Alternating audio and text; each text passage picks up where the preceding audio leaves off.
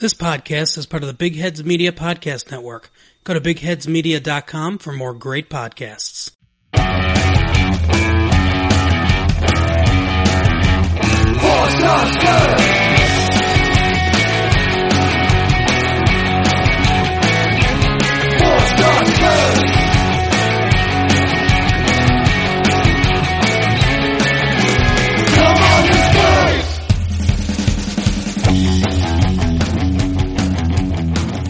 It's Monday, April 19th, and this is Season 5, Episode 32 of the 4 Star Spurs podcast. I'm your host, Anthony. With me this week, we have Tommy. What's up? Sam. Hey. Lucas. Hello, hello, hello. And Christian. You do. Well, there's a shit ton to talk about today, and I'm sure most people, if you're following Spurs, know that there is a lot of intense topics that we have to get into today.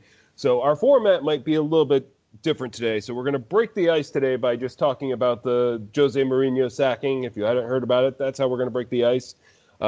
We will then very briefly talk about the Everton match, because we've done a lot of talking about shitty Spurs matches lately, and we have better topics to spend our time on today. So we'll briefly talk about Everton, and then we will go into a lot of the Super League discussion. That'll bring us to half, and then we have 2 games to preview, one of them being the League Cup final. So what a tremendous amount of topics that we have to talk about. I'm excited and nervous about this, but I think I'm more excited than anything else. It's going to be an interesting conversation today. I'm glad to have you guys with me. So let's go right into it. So this morning, I think most of us woke up, rolled out of bed. Those of us that were up a little bit earlier caught it a bit earlier, but here in the United States, we found out after rolling out of bed that Jose Mourinho had been sacked. I think as far as I was feeling at the time, I really thought that he was going to coach us through the League Cup final, and if he lost that he would be sacked, or they would just let him go to summer and then sack him then. I was a little bit surprised that it happened at this point in time with 2 matches coming up, and one of them being a cup final. But what are your guys' thoughts on this? Christian? Yeah, I mean, the timing seemed crazy with that, right? I mean, there's a cup final coming up. He's been with us 17 months, but the more and more I've thought about it throughout the day after, picking up the phone to a million WhatsApp messages from English friends, it was, I don't think they want him to have any glory if we do win, and I feel like enough was enough, and timing was just actually on Spurs' side. It's time. Like, it's over. We're done with this, rotating this. We need something solid. Also, I feel like, especially with Prem teams, they get these interim managers and they just show up for a little while because the squad is united. So maybe they thought, hell, this is best to go in there raw and win a trophy like that. I have this feeling that Kane had words with Levy and was like, it's me or him.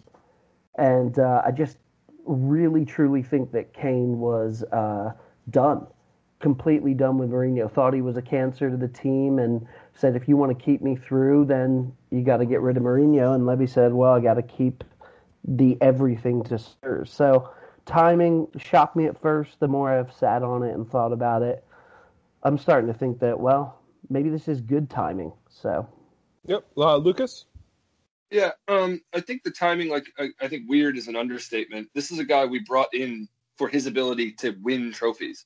Now, this scenario that we're in, being in a cup final, is nothing that other managers haven't been able to do.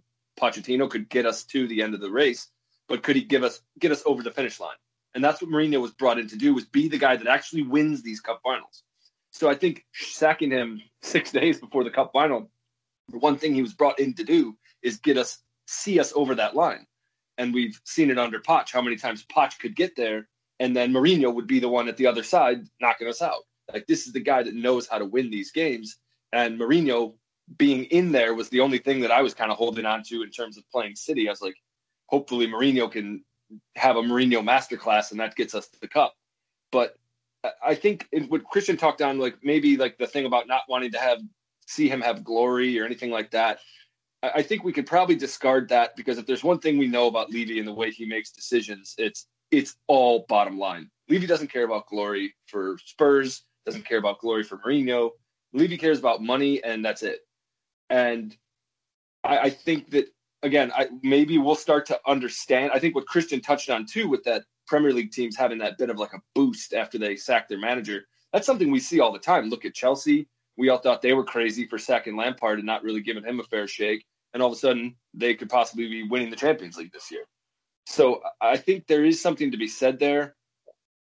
We'll get into the new regime and stuff like that. But I think for me, the timing of this is weird. And I think the Mourinho legacy here was just unfortunate timing-wise with COVID and everything. I think it's just the best way to just sum up his tenure here was just unfortunate for everyone.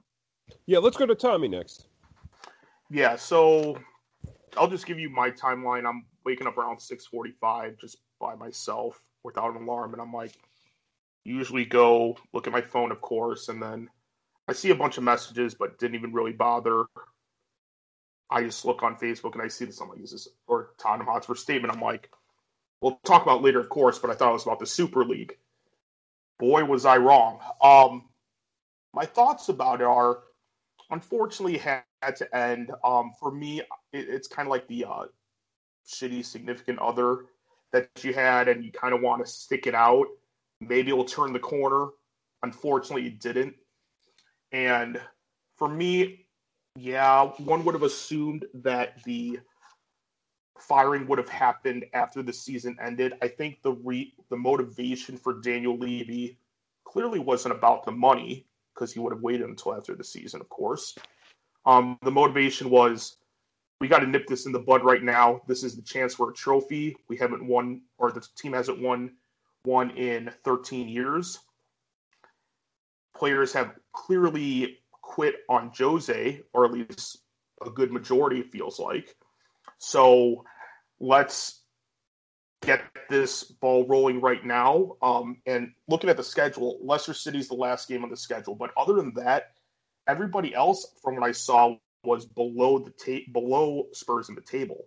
So I'm not saying we'll get Champions League, but this can bring some confidence into the next season. In theory, these games are winnable. If you can run the table against Southampton, minus Man City because that's a final, but Aston Villa, Sheffield United, etc., and Leicester City's at the end of the season, they might not care if their position is sorted out, and if Brendan Rodgers is like, okay, we have our position sorted, let's play some bunch of random players, we could beat them as well, which could get us into Europe, depending on the outcome. So, I don't know. I'm a little relieved overall, but just because it's been frustrating. I mean, we'll talk about it, but Wednesday and Sunday, they'll be kind of, start Ryan Mason, Chris Powell, they'll be starting from scratch. Yeah, and let's talk about that a little bit. It looks like there's going to be a combination of Ryan Mason, who's currently head coach of the under-18s, and then Chris Powell, who is head of the academy right now. It sounds like they'll be doing some kind of dual responsibilities. We'll see how that plays out. The Spurs have not kept off the table hiring somebody at some point, but we're assuming that they are the two kind of righting the ship at this point. And I think John asks us a question on this topic. So, Tommy, can you give us the question, and we'll go to Sam first on the question. Yeah, I'm just trying to look for it. Sorry. Okay, so our friend John of the podcast, with Mourinho gone, who would the panel like to replace him? Sam, what do you got? So for me, Julian Nagelsmann is the hot name right now, and he's someone I wouldn't mind. But realistically, I'm kind of thinking about what Antonio Conte's situation is like at Inter. Does he want to stay? Does he want to keep winning things? I mean, he's on top of Serie A right now. Plus, and the reason why I think of him is he doesn't stay anywhere too long. He's been at Inter for 3 years, and he's really more or less a proven winner. He really jumpstarted the decade of success at Juventus in Serie A. He was very successful at Chelsea, and now he's about to win Serie A with Inter. So I don't think he's likely, but that's who I would like to see replace Jose. And that's an interesting pick. I think, Lucas, you wanted to respond to that. Yeah, I mean, so to answer John's question first, like, I don't care. I know it sounds depressing, but like, it's like I've said before on this podcast, like until the players leave, until we get new blood in here, it doesn't matter who you pick as the new gaff. Like Sam just said, Sam just listed the Conte traits, and he says, just jump-started with all that success at Chelsea, success in Serie A. I'm like, he basically just spoke about Jose Mourinho. Those were all things that Jose's done. So if those players ran Poch out, if those players ran Jose out in less than 2 years, and a manager of his absolute prowess, like, what does it matter? Who are you going to plug in? If these players don't want to listen to Jose Mourinho, who are they going to listen to? We might see like a bit of success right off the bat, like we saw when Jose took over for Poch. We immediately started to look a little bit better. So even with like this new regime that we're going to plug in with Mason and them here for the next couple months, like we might see a quick bout of energy out of the Glads, but then at the end of the day, it's like it's still the same players. It's still Dyer and Sanchez back there. So, but I think at this point, and we'll go to Tommy next. Do we have to question whether it really is like if these guys don't want to play for Jose, then they're not going to want to play for anybody? It's clear that like these guys just don't want to play for Jose at this point. They didn't want to play for Poch either, though. That's my point. And if at the end they did. At the end, yeah, but it's Jose Mourinho. They ever wanted to play for Jose. But here's what I don't think he ever had the locker room. And I'll make this very quick because I want to give Tommy a shot here. But like Tommy and I were actually talking this morning. I said if the example I used was Arnold Schwarzenegger. If Arnold Schwarzenegger was in the gym with you telling you how to do bicep curls and tell him that your form's wrong, would you listen or would you say, no, I think I got this? You'd listen. It's Arnold Schwarzenegger. It's the same thing with Jose. Like, how do you not take what he has to say and run with it? The guy is a proven winner. Let's hear from Tommy next. Okay, so I don't have a firm answer. I mean, I've seen rumors of Nagelsmann, but I mean, he's probably going to go to Bayern. Rumors of Eddie Howe. People wanted him to replace Poch whenever he would have left. But he, excuse me. Rumors are he's going to Celtic. I wouldn't mind Allegri coming in, but there's other questions that you need to ask. You have to ask I wouldn't mind Hassan Hoodle from Southampton either.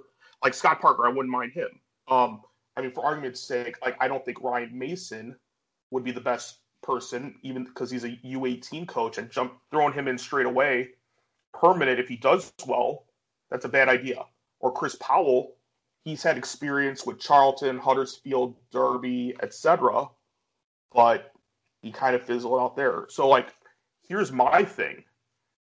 Whoever the person that is being interviewed has to ask these questions to Levy. Hey, what has he learned from firing Pochettino and Jose Mourinho? Does he have to be less meddling? Does he have to micromanage less? Let the manager do their own thing? And another question is, what's he going to do to help the new manager? Like, is he going to support him in the transfer window? So, like, for example, if it's Allegri, for argument's sake, are you going to support me? Or am I going to have to deal with this mess? Or are you going to penny pinch? For example, with Bruno Fernandes, whether it be, $5 million or David Villa. Like, David Villa said that he would have signed for us, but Levy was penny pinching with minor details. So I'm like, whoever we sign, like, I'm more inclined to that Levy would hire somebody that is more middle of the road, that's been seasoned but is up and coming, kind of like what we have with Pochettino. But I mean, somebody that's been proven like Jose Mourinho, like whether it be Allegri, Conte, I see that less likely. Let's go to Christian next. I think you've been waiting to give your answer on this and maybe respond to Lucas as well. I think that answering the question, who would I like to see? Steven Gerrard. That's who I'd like to see. I'd like to see Stevie G. Someone who can get the locker room, someone who wants to make a name for themselves. I don't think it'd ever happen. I like Nagelsmann. I think that vibe is right. I think that uniting a locker room, pushing a young squad, Scott Parker, I like that shout as well. I think that's key. I think a huge ego and name coming into this club is not what it needs. And I think it needs unity. It needs, real, true breakdown, build up, growth. Everyone's involved, not just someone coming in with the iron fist and saying my way's the highway. Unfortunately, I don't think that's the case. I think, Levy does care about his bottom line, but, he also cares about status and maybe more than anything else. So I don't know if that's the way we'll go, but I'd like to see true unity, not just in the dressing room, but on the pitch, and a building squad, a squad that can really get together and transform the way they play and how they are with each other. I mean, look at Leicester. I think it's just a great example of how Leicester in the past 5 or 6 years are just such a unit. They're such a squad. They're so tight. And the way they're playing and the way they are reflects that. So that's the kind of thing I'd like to see. No, that makes a lot of sense to me.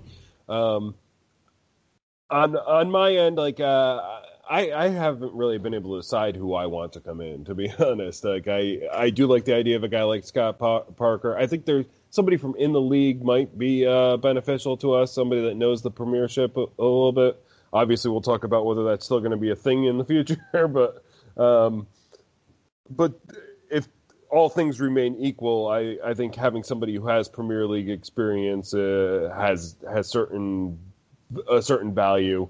I was not sad to see Jose Mourinho go. I was really a supporter early on when he brought us into first place going into that Liverpool match. I was really high on the man, and I felt that that he was going to be able to lead us to. I didn't think we were going to hold on to the league, but I thought that he might lead us to several cups that all seem to fall apart other than this League Cup. And even that seems like a long shot, no matter who's coaching it. Like City, especially now that they don't have the FA Cup to worry about anymore, they're only worrying about Champions League. Yeah, it makes them probably want to take this cup a little bit more than they did before getting knocked out of the FA Cup. So I'm not sorry to see the back of Jose. I think he's caused a lot of problems at the end. I do think there's what Lucas is saying with some player weaknesses there, but I think we're ready to move on to the next chapter. And if that's just like Mason getting us through the rest of this season, that's fine with me. And we'll see what we're going to do over the summer. But Lucas, go ahead and respond. So I actually kind of wanted to talk on what Tommy and Christian each what they said, because it puts us in this really interesting, and by interesting I mean horrifying, position where we have two ways that we can go now in terms of a manager. Like what Christian said, ideally, is the dream. You want to have some young, hungry, up-and-coming manager that wants to build this team unit like Poch did, where everything in that locker room was firing on all cylinders. Everything was togetherness. That's what you want, ideally. But this team is too broken. These players are too broken. You can't, like, he wouldn't be able to do things his way because he's trying to repair this broken mess. Or the other way, kind of like what Tommy's saying, is you can go out, you can get the experienced guy with a name. But any manager worth his salt is going to come in here being like, if Levy, like, what have you learned? Like, if Levy couldn't make it work with Jose Mourinho, like, what the hell am I doing here? Like, what have you learned? Because if I say, hey, I want to go get Højbjerg, that can't mean that, it's also going to lose me Walker Peters. Like, a regular team, a real high caliber team goes out and they buy a player. The way we do business and Levy does business is such a problem. So, like, a manager of high prowess coming in here is probably not going to want to come in here after seeing what has happened with Poch and happened with Jose. But a young up-and-coming manager might not be able to actually corral this locker room. So it puts us in a really weird spot. I think that we may have created a certain amount of mythology about Jose because of his winning history, but I think that it has started to taper off. And yes, the man seems to know how to win like a simple cup, but he hasn't been like a top four coach in the Premier League for a while now. He's usually falling outside. He got United in the Champions League spot. I think he got him in second and place. He won them a European trophy.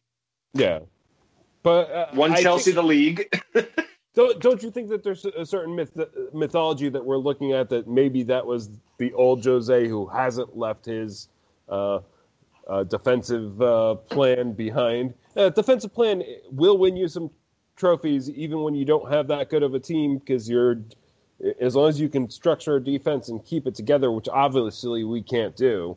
But his plan had merit if he had us in first place a couple weeks before Christmas with this mess of a team.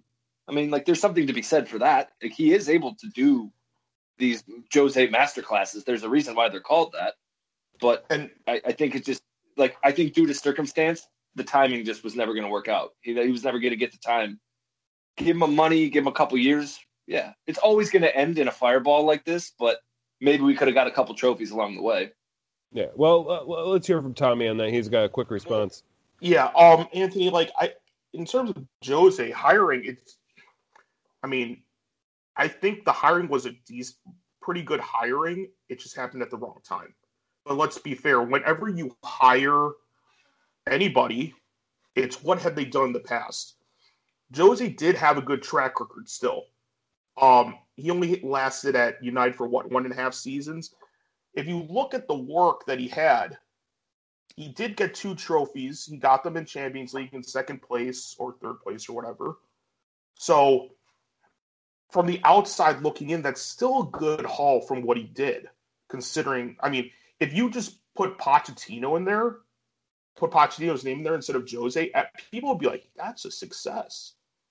People expect more out of Jose, though. Was that roster, though, Tommy, or was that when you have that kind of United type of money, does that benefit Jose Mourinho, where like a team like Spurs it's just never going to work out with our budget? Yeah, the argument can be made that if the pandemic didn't happen, Jose would have had some money. With the pandemic, $1 million, I think Lucas brought this up, but I remember reading, this was at least 2 years ago. If everything is at full capacity, Spurs would have made at least almost £1 million before the game even starts because of concessions, stores, etc. So money would have been flowing in, like they had Guns N' Roses concerts, they had the esports, all this other stuff. Boxing. Yeah, and NFL. All that money flowing in, continually qualifying for the Champions League and all this stuff would have been fine. Debt was restructured, so from an accounting standpoint, cash flow would have been there. And also, Jose would have not signed up. It'd be like, I had to deal with the squad. He probably would, I'm more than certain that he would have said something along the lines of, hey, next summer, or I'll deal with this squad right now, let's see what they got, but I want to ship these players out if I can. And then once the pandemic hit, Daniel Levy's like, hey, look, worldwide pandemic, economy's not doing good right now because of it. It's at a standstill. You kind of have to slow our roll a little bit, and we're taking out a £150 million loan from the government. So because of that, a lot of it was bad timing. So that's why we had to sign Vinicius on loan. That's why we had to sign Bale on loan. If not, I think at least one would have assumed that 2 more permanent signings would have happened if it didn't happen, or if it didn't go this way. And even Reguilon's not technically he's still not technically like a for sure sign. He can get bought back. No, that's true. We had to do a lot of fancy business with loans and buyback clauses this past off season to bring in some significant talent, but but that isn't sure talent to build a squad around, and that is not looking at longevity of the squad by any stretch of the imagination, which I think is what was probably Levy trying to keep some of the promise to Jose that he probably would. Which, yes, if the stadium had been open the full time without COVID, it probably would have been a lot more affordable to be able to provide him with what he wanted. And this was just a way, like, okay, we can end run around it. We can get Gareth Bale on loan. We can get Reguilon with this buyback clause that we might lose someday, but we have this talent now. But Anthony, that's kind of another point to make. If you're signing Jose Mourinho, you're expecting a quick turnaround of results. Because, like, let's be fair, Man United, Chelsea, Real Madrid, like, Inter, Chelsea again. I mean, anytime he's made it since Porto, he's been at the club for, 3-4 years tops?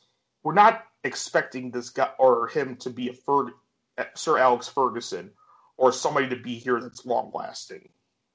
Well, but the thing is, how much do we make? And I'll go to Christian next. Like, how much do we make excuses for the guy? Like, yeah, it was all the injuries last year, and then COVID hit towards the middle of it. So all that's not Jose's fault. But now, like this year, like, oh, okay, he got us up into first place, and then it all comes apart at the seams, and then he loses the locker room fast. But it's not his fault. It's just weak players. I think there's a certain point where, like, we're missing, like, we can't just make excuses for this, man. Especially when he's lost the locker room.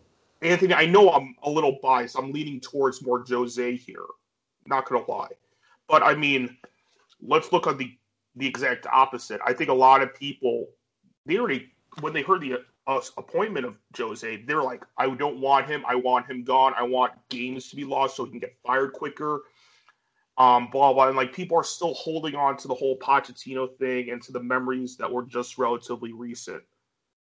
But, I mean, That's my opinion. So, I mean, I know people will disagree with me, but, oh well. Okay, well, let's go to Christian next, then Lucas will take it home, and we got to move on from this topic. I just really quickly want to say that I think when you hire a Mourinho, you're looking for strategy that pays. And there was some strategy there, but it didn't pay off. It very quickly didn't pay off, and then it seemed like a scramble at a lot of points. And I think that's when people were like, okay, this strategy is outdated. It doesn't work. And that was my biggest problem. It's like you're expecting something from a Jose. He puts it into play. It clearly doesn't work, and then everyone's fighting against it. Yes, there's a timing issue with COVID, of course, but yeah, it wasn't right. It wasn't the right fit. Go ahead, Lucas. I'm sorry, I forgot to take myself. Yeah, I was going to say, if anyone doesn't care, I was going to actually transition this into the Everton game. Because to your point, Anthony, you had said, like, where do we stop making excuses for Jose? And that's kind of where I am. I'm a very big believer that if there was time and there was no COVID, this would have been an absolute home run of a move. And it's just something that I think just bad circumstances, and that's what happened. But at some point, I have to start holding Jose accountable, and I think at some point in the last couple months, because again, we were flying high a couple weeks before Christmas. We were looking great, and everything was just sunshine and roses. And then it kind of went tits up a bit, and then I think Jose has found a way where his ego has gotten too big in these moments. And if you look at Bale, I said to Tommy, we talked earlier today about how quick these things change and how the last 48 hours had been the most mental 48 hours in terms of following Spurs. You got Super League, sacking your gaff. You're in a cup final this Sunday. Like, it's insane. And I said, I remember the day before we played Arsenal feeling like we were on top of the world. Like, if we won that game, we're back into top four. We have been flying high. Bale and Kane are scoring at will, and things were looking up. And then all of a sudden, we have the most embarrassing game I've ever seen us play at Arsenal. And then we double down on that against Zagreb within the next 3 days. And things just went completely tits up. And since then, we haven't seen Bale. Like, you can't tell me that there's no ego involved with why we haven't seen Bale. I mean, he was on top of the world, killing it for us. He and Kane were scoring at will. Everything looked amazing. And, like, what, is Jose mad at him for how he played at Arsenal? Like, no one played well. We all played like shit at Arsenal. If you use that logic, you could probably sack Kane. I think to jump in there, I think it was more about. I think he was handed the Europa League as his competition that he was going to bring us home in, and when we got knocked out of that with Bale playing many minutes, I think that's where.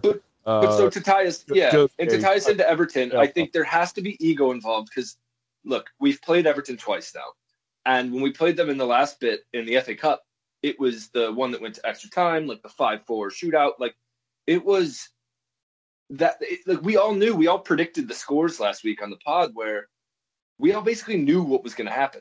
This is an Everton team that can score, missing their top scorer, by the way, but they can score, and their defense is shit. We are much better at scoring, and our defense is shit. So why wouldn't we just go after them and say, hey, you want to score? We want to score. Let's see who scores more. Instead, it's like when we all saw that lineup, the three at the back with Dyer, and Sissoko out there, what did you think was going to happen? There's no way Jose Mourinho, if it wasn't, it has to be ego. There's no way he would just say, you know what? I think this is the best lineup to go beat Everton. There's got to be things in play here that he's letting his ego get involved. And that's why I'm like, you know what? It is time to move on. I'll defend Jose for a lot of things, but as of late, including this Everton game, it's just, we all knew it was going to come, and we're a bunch of shitheads on a podcast. He's getting paid a lot of money to not make these mistakes, and he's getting paid even more money when he leaves these fucking clubs. Yeah, exactly. So he knows what he's doing, but I can't understand that lineup against Everton.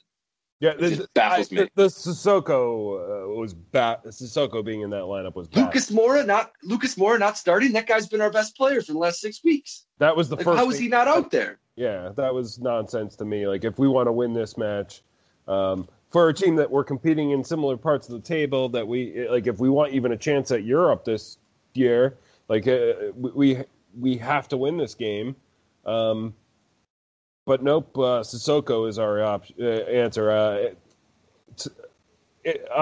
Any other thoughts on this game? I don't. I want to spend a little bit of time, but not too much here. Obviously, Harry Kane had his 27th minute goal. There was the penalty in the 31st that equalized things. I'm sorry, no, the 31st minute was the answer goal. The penalty was the 62nd minute for Everton, and then Harry Kane had his second goal in the 68th on this one. Everton had a lot more shots, 18 with 7 on target. We only had 12 with 3 on target. I think that tells you something when we're, pretty comparable attacks.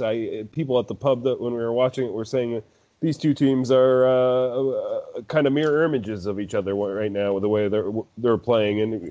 And I think you're right, Lucas. If we had come out after and just said, we're just going to score more goals. If we played the way that we did against West Ham, even though we let them get back into that game early this season, and just said, we're going to go out there and score more goals, I think we could have scored more goals. But if we're just going to get our goal, then defend the lead, this team's never going to be able to accomplish that with our shitty defense at this point. Anybody else wants to talk about Everton here? Christian. I just want to say that I think Lloris deserves a big shout out here because he really was the best player on the pitch, kept us in it in the first half, saved that possible game winner from King. If we're doing man of the match there, I got to give it to Lloris. I think he deserves a shout out. He played better than anyone else besides probably Harry, but yeah. And let's just roll that into MVP, LVP. I think this is a good point to go to that. So Christian has a good chat with Lloris as MVP. Let's go to Lucas next.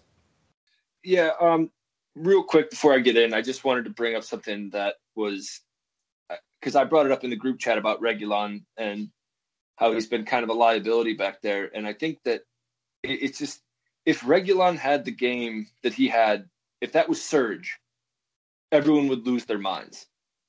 I think we as Spurs fans, we just jump in on a player or two for a specific few moments, and then everything else is either forgiven or it's your fault.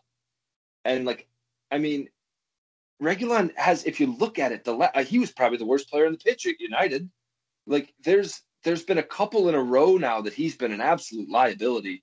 And if you're not going to be putting in assists or chipping in goals or something, like, you can't be that at the back. We have Ben Davis that we can go have that. Like, if that's going to be a defensive effort, like, Ben can go do it. Like, I think that we might need to look at Reguilon in terms of, like, where this asset is, if Real Madrid want to come back for it for 35 or 45 the next. If Kyle Walker in his prime went for 50 mil, and you're telling me this guy right now would be bought back for 35 mil, I mean, it's not far off. Like, I think there's time. I think he could be a great player for us. So I'm not saying let's just jump ship on him, but that was my big takeaway from the Everton game, was other than the lineup and the inevitable mess that we knew that game was going to be. But that was the other big takeaway was Reguilon. Like, I'm really bummed about him. Well, I do think that there's a certain case to be made. I think Ben Davies may not have been available. I know he was. Oh, no, Ben's hurt. Hurt. I'm just saying, if you're going to be our starting left back. Yeah. So I don't think we had any other option but to use Reguilon in this situation. But I agree. He's been he's not a very good defender. And if his attack isn't coming together the way that we saw when he first came to us, and like we could see, like, man, this guy's got something going forward. These legs are going to help us. And we're not seeing that anymore. I have to blame some of that on Jose, though. I don't think our strategy is making the most out of a guy like Reguilon, to be fair. And I think we saw that in this Everton game.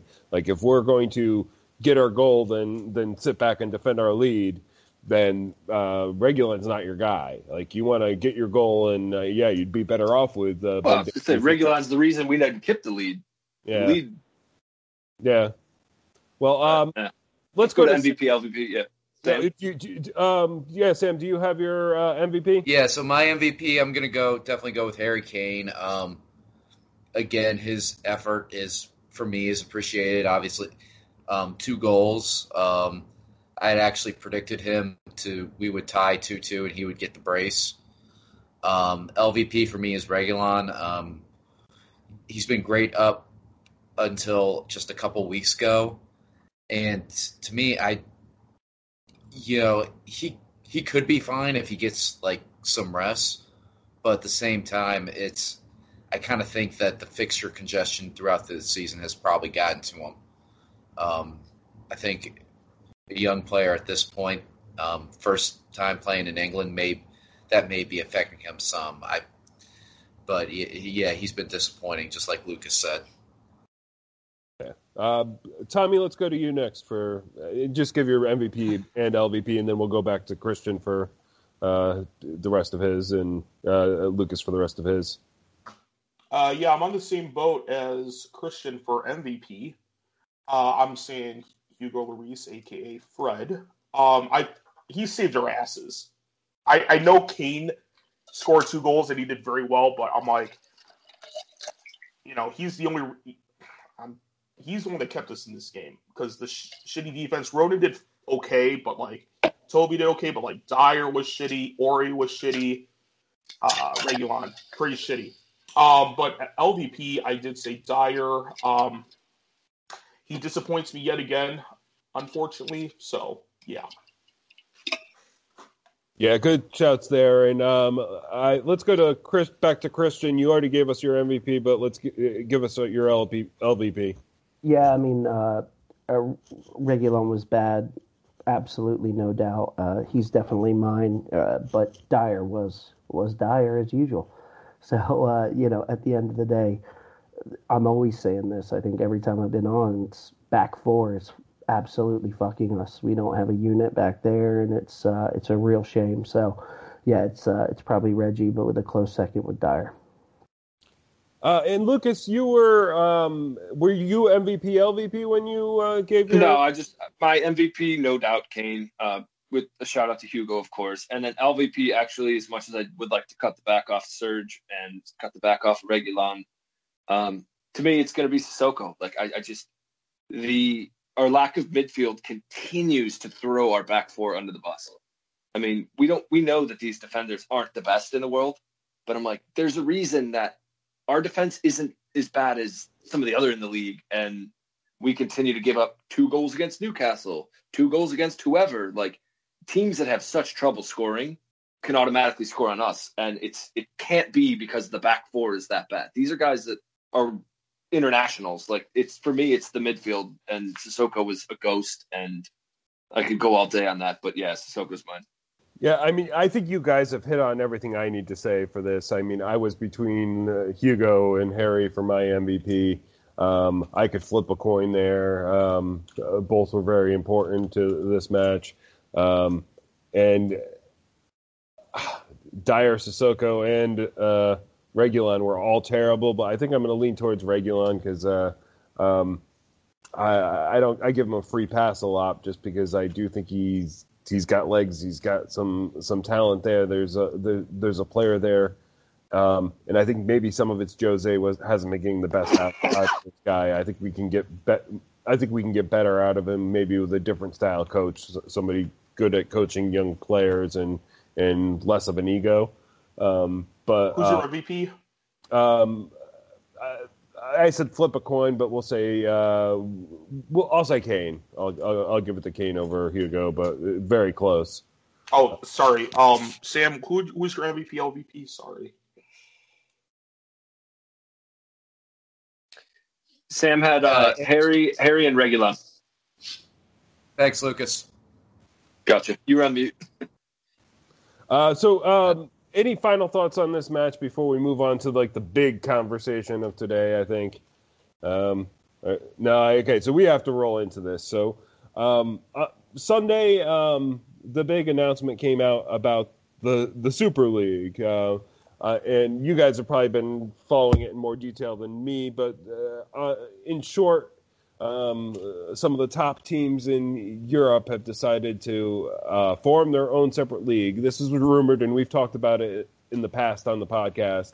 I think a lot of us thought that maybe it wasn't something that was going to become an actuality, or it wouldn't be something that Spurs would be part of. But it did come out that we were one of the 5 teams from England that were looked at for this separate league, and obviously the all of the UEFA's reaction to this decision has been obviously frustration. I think the fans are not happy with this move in general. It seems like a big money grab, but I'm going to let you guys set this up because I'm sure you guys have a lot more to say about it than me. So I think, Christian, you had your hands up first, so let's go to Christian first. I mean, yeah, people are super upset, especially in England. It's everyone's talking about it destroying football, basically, and I don't know if that's the case necessarily, but it's definitely. I'm almost not surprised at it. I mean, Lucas was talking earlier about, hey, all Levy cares about is his bottom line, right? That's what these clubs care about, the business side of things.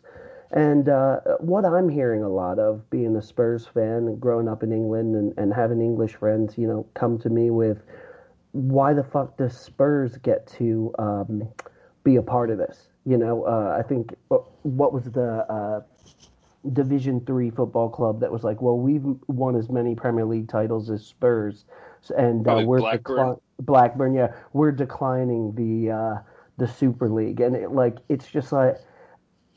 It's not even that bothers me as much as, on one side of it, why do UEFA and FIFA get to run football like a mob and have complete control? Okay, people want to break off and they want to say, we want to do our own thing. It's not going to destroy domestic leagues, but it's definitely going to have an effect on them. So let's take this scenario. Now you have 6 of the standard, pretty much top, Prem teams. Does this give a better chance for the other 14 teams to go to the Champions League and make more money if they're exempt from it? I don't understand exactly how the league is going to be set up. From what I hear, it's going to be a midweek game set up with home and away from each, so like a full league instead of a knockout tournament. But I still believe that maybe there's room for both, but banning players from World Cup and Euro and other competitions outside of that is just taking your ball home and saying, okay, no one can play, because that's absolutely ridiculous, and I don't think that happens. But from what I'm seeing now, the English government is getting involved, and that's crazy too. Yeah, well, we're going to go to Lucas next, but something that you said there, and it was something that I've seen a lot talked about online, like, oh, well, FIFA's corrupt, so this league's somehow better, but isn't this just corruption in a different way? It's putting all the money into the top of the league. But that's just something I wanted to throw out there, but we'll go to Lucas next on this topic. Well, yeah, so for starters, Christian had touched on the fact that, like, yes, it could give certain teams an opportunity to make more money in Champions League. That's a small window there. Look at this. Think about it this way. What American fan is tuning in to watch football in England if there is no Spurs, City, Chelsea, Arsenal, Liverpool, or Man City or United? No one. They're not. No one's tuning in to watch West Ham versus West Brom on a 6:30 at Saturday morning if there isn't, if that's like the headliner of the weekend. Like, they're going to lose a ton of money. Those smaller clubs will suffer. And for that being said, we're going to suffer. We're going to go to this league and be the punching bag for this league. Like, oh, well, we'll make a lot of money. For who? I haven't heard one supporter that thinks this is a good idea. I haven't heard one fan that wants this.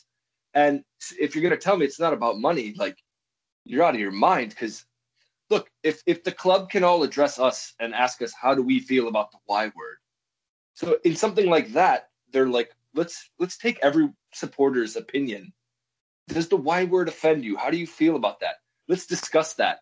But then when it's like, no, let's go be the punching bag of a Super League and abandon everything we've done in English football for this many years, and it's like, we'll just fuck that in the bin. It's not about the fans. It's not about the supporters. It's about making money for a select group of people. And that's not dollars that we're going to see, and we don't get to enjoy the trophies or the success out of that either. So I had a really good one today, Lucas, to back that up, which was like, okay, where do you think you finish in the table of the Super League that now it's like... And we can't win England. And that's the thing is people say, but it'll give us so much more money to buy players. I go, what? The players that don't want to be at those other 15 clubs that are better than us? Like, who are we going to buy? Like, it's just... it's absolutely asinine, and I'm already getting wound up. So this is going to be interesting. Well, if we're going to get... Oh, it's going to be quick. We're going to get whoever we sign. It's just going to be scraps or a random diamond in the rough. Let's be fair. But also in our group chat, Joe actually brought up a good point. Levy was doing it to protect us so we can keep up with Joneses. So I think the alternate theory was we might not do well in the Super League, but we can compete on other fronts, whether it be Premier League, maybe get some cups here and there, but who the hell knows? Not if we can't qualify for those cups, though. That's the thing. Well, they didn't think of the ramifications at the time, of course. Yeah. Hindsight's 2020. But you're totally right about keeping up with the Joneses, though. That is what this play is for. When a bunch of big business companies unite, it's because they all need to kind of watch each other's backs, even though they're secretly stabbing each other in it. So, well, let's go to Sam next because I think he had his hand up and wanted to jump in after Lucas. So it's for me like this kind of really been a supporter for over 10 years now, and this almost this really ripped my heart out when I had first saw it. Like, it's disappointing. I feel like I'm losing something I love like the most, and I don't know if I could really be a fan like if this really happens. I've talked with obviously I'm part of the group chat with you guys. I know how you feel. I've actually talked with a few friends who are supporters of Barcelona and Real Madrid, and they don't want to do it. They don't like it any more than we do. So, and it's just really, unfortunately, it's just all about protecting bottom line. And that in a time where the fans can't show up to the stadiums, they really need. I really feel like they need to be reaching out to us, like Lucas said, and how we would feel with something like this. Well, and on that point, I think this is a good point for me to jump in. Like, if you look at what the Supporters Trust is putting out into the world, I'm in Tottenham Hotspur USA leadership groups. Everybody's talking about how we can get behind saying no to this this Super League. So I think fans are pretty united against this for the most part. In most of the cases I see of people that are supporting it are kind of this balancing of it, and not to attack your point, Christian, which was a fair point, but this counterbalance of FIFA's so corrupt anyway, so why not do this where everybody can make more money and then we can play the best teams in the world. But I think the point is that takes something away from the game. And yes, you can make the case that there's this. The game has always been local and expanded. That you started out with little conferences in England that expanded to the whole country, Championship, Premier League eventually, and that maybe this is just the next step. But I think that's a hard case to make when you're cutting out any moderate team, and only the most wealthy can survive, and even the ones like us that are only kind of wealthy are looking at just being the punching bag for everybody else. We're going to be lucky to see us win ever if we're in this Super League. But Lucas, you wanted to respond? Oh, I was going to say, don't sell us short. We are extremely wealthy. We're an extremely wealthy club, and we have been for the last decade. For me, it is kind of what you just touched on. It's that arrogance. And I was looking at it today because I was actually watching the Liverpool Leeds, and it was, I think, so at Ellen Road, they had a bunch of protests there. They had signs and banners up that said, football created by the poor, robbed by the rich, or stolen from the rich, or something like that. They had one that said, prove it on the pitch. But it did make me think. It's that arrogance. Who the hell are us, the big six in England? I'm like, Arsenal, first of all, you're 10th, so fuck off. Who are we? We suck. We just sacked our manager. Who are we to say we need to be in the Super League? Liverpool, they're in 6th place. They can't be in the top 4. So there's a handful of us that are just we're rich. We're powerful. It's if there's a Super League and it's all about merit, then we can discuss that. But it's all about money. It doesn't matter how good you are. It's, what kind of money do you have? And it's just, again, I think it just destroys so much about, why do we as Spurs fans love the FA Cup? It's all special to us. You get that, Man City fans don't care about the FA Cup. If anything, they've ruined it. And it's, for us, those domestic cups are important because of the past and that tradition, and it's special. And the whole thing with the Super League, it's just, there's so much that we're going to lose by doing this. And I don't see any of the upside, I guess, is my whole thing. It's just, we're going to ruin a lot of our great tradition. And for what? Yeah. To make a select couple of people really rich. Yeah. No, I hear. Now, if I was getting a slice of the pie, I might have a different opinion. But I'm not seeing a dime. Well, I do want to. We have a couple questions in this topic, so I do want to move on a little bit. Christian, you had your hand up, so I'm going to let you tackle this first. And if there's something you want to respond to me or Lucas, feel free to go ahead before you answer the question. But Tommy, Kyle Mates gave us a question about the Super League. Which one? He has 2. The first one about being left out. Okay. If Spurs were left out of the Super League and the other 5 Premier League teams were in it, what do you think the fans' reactions would be? Yeah, I mean, that goes with actually what I was gonna say anyway.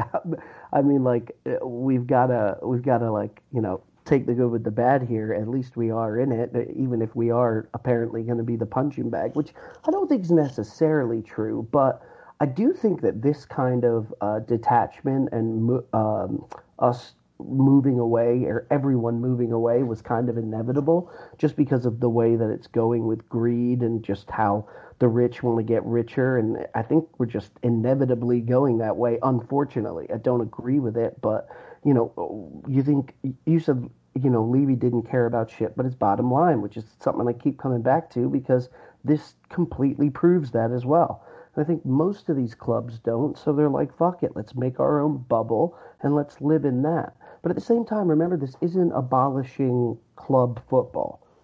This is pushing a mega tournament and a mega league on a different kind of platform, which it might not be terrible. There isn't enough information out of what it's going to be like and what the repercussions of it are to football. But for FA Cup fans, like Lucas said, yeah, this sucks. This is not what it's about. It's completely the opposite. So I think if we weren't in it, people would be in way more uproar than the fact that we are. And fair enough, but if the rest of the world doesn't recognize it as a league, and the player like people don't want to come to Spurs because they want to play international or they want to stand for their country, I think that's going to be a huge problem for us to be able to develop. I mean, because I think a lot of people do want to play for their country, and but I don't think that ever happens. If this is ever an acceptable league, I think it needs to work within the structure. Like, I mean, I'm not opposed to the idea of having some other, like, oh, okay, we have some other competition that we find a way to squeeze out a few matches a year where the highest powered clubs in the world play one another. And we all get excited about like some kind of competition. But when we're talking about a league that's going to be taking those teams away from their own league competitions or other cups, or it's just too congested, you're shutting down what I think we all love about the sport. But Lucas, I think you're going to answer that where I'm going best. So go ahead and take it from here. Mine would be, to answer the question, like the reaction from this supporter would be, I'd be absolutely stoked about it. I'd be 100% in. If we were the only one that wasn't part of this, I'd be like, good, fuck them. Let them go. Let them have this disaster of a league. Let them go be part of that. Maybe we could rake in some trophies in the meantime. I'll suck those up.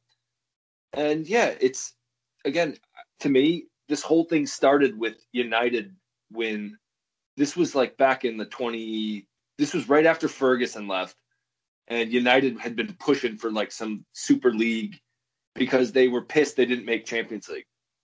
And I'm like, well, the obvious answer is go fix it, get better, prove it on the pitch, correct yourselves, go make the Champions League. But they were just like, no, we want a super league. And it's like, to me, that's the thing, is there's no merit to it. The super league, there's zero merit to it. It's just about how much money do you have? Are you good? No, but we're rich. It's like, well, what honor is there in that? I'd rather win the FA Cup. I'd rather win the League Cup. Like, I'd rather win something where we've earned it than, and to think that we're not going to be the punching bag in this league, by the way. Like, every other team in this league, if they wanted to go get Højbjerg, they would have bought Højbjerg. They wouldn't have traded Walker. Like, we're the only team that does business this way. The other teams in this proposed Super League do not do business the Levy way. So, I mean, it's going to be a rough going. But again, there's just no honor. There's no merit. There's no integrity to it. I hate everything about it. And again, to answer the question, if the other five went and we stayed, I'd be like, 100 years from now, we'd be looked on with honor, being like, oh, they were the ones that to dare was to don't. I like that. Lucas. I like that. That might be an episode name for this one. To dare. Yeah, there we go.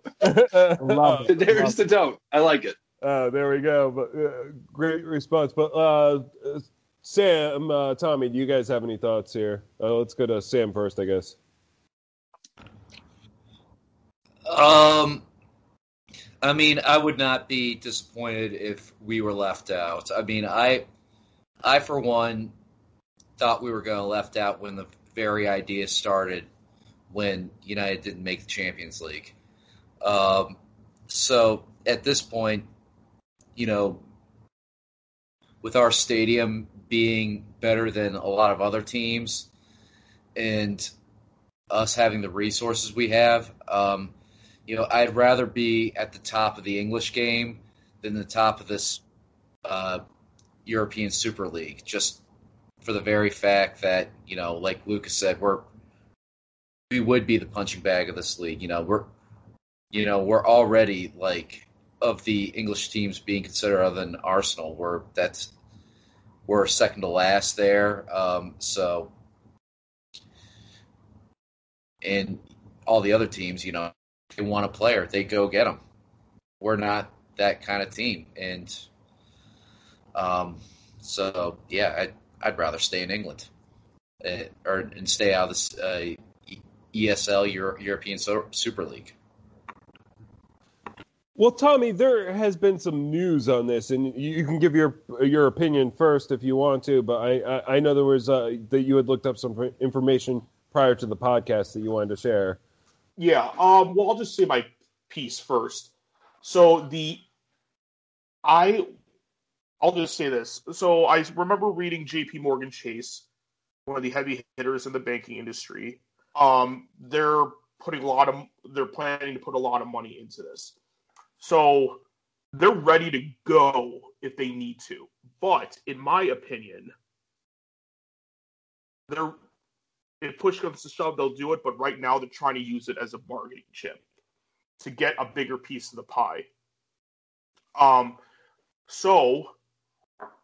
here's the other thing, like Spurs, they've been kind of flirting with in Europa League spots for the majority of my Spurs fandom. We've been in Champions League for the majority of the past decade. So, I mean, do I think we should be in this top six? I don't know about that, but I think another reason why Spurs are also in the G14, which is like the heavy hitter group of Europe where they have club representation. But the other thing is, the other reason why Spurs are part of this is because of Daniel Levy. Hate him all you want, the man knows how to negotiate. He knows how to bargain. He knows how to get his way if necessary. So I think that's another reason why he was brought in. Because let's be fair, Real Madrid, their chairman Florentino Perez, he just spends money like crazy. The only bargaining chip he has is the actual club name, and people want to go there and win shit. I think Joan Laporte, I think he's still the chairman of Barcelona. They spend cash like it's going out of style. And because of that, they're so poor they can't even pay attention. That's how bad it is. So, like, they want to be fiscally responsible, and they want to actually get some changes in their favor. Daniel Levy is probably going to be the one to get this going for them.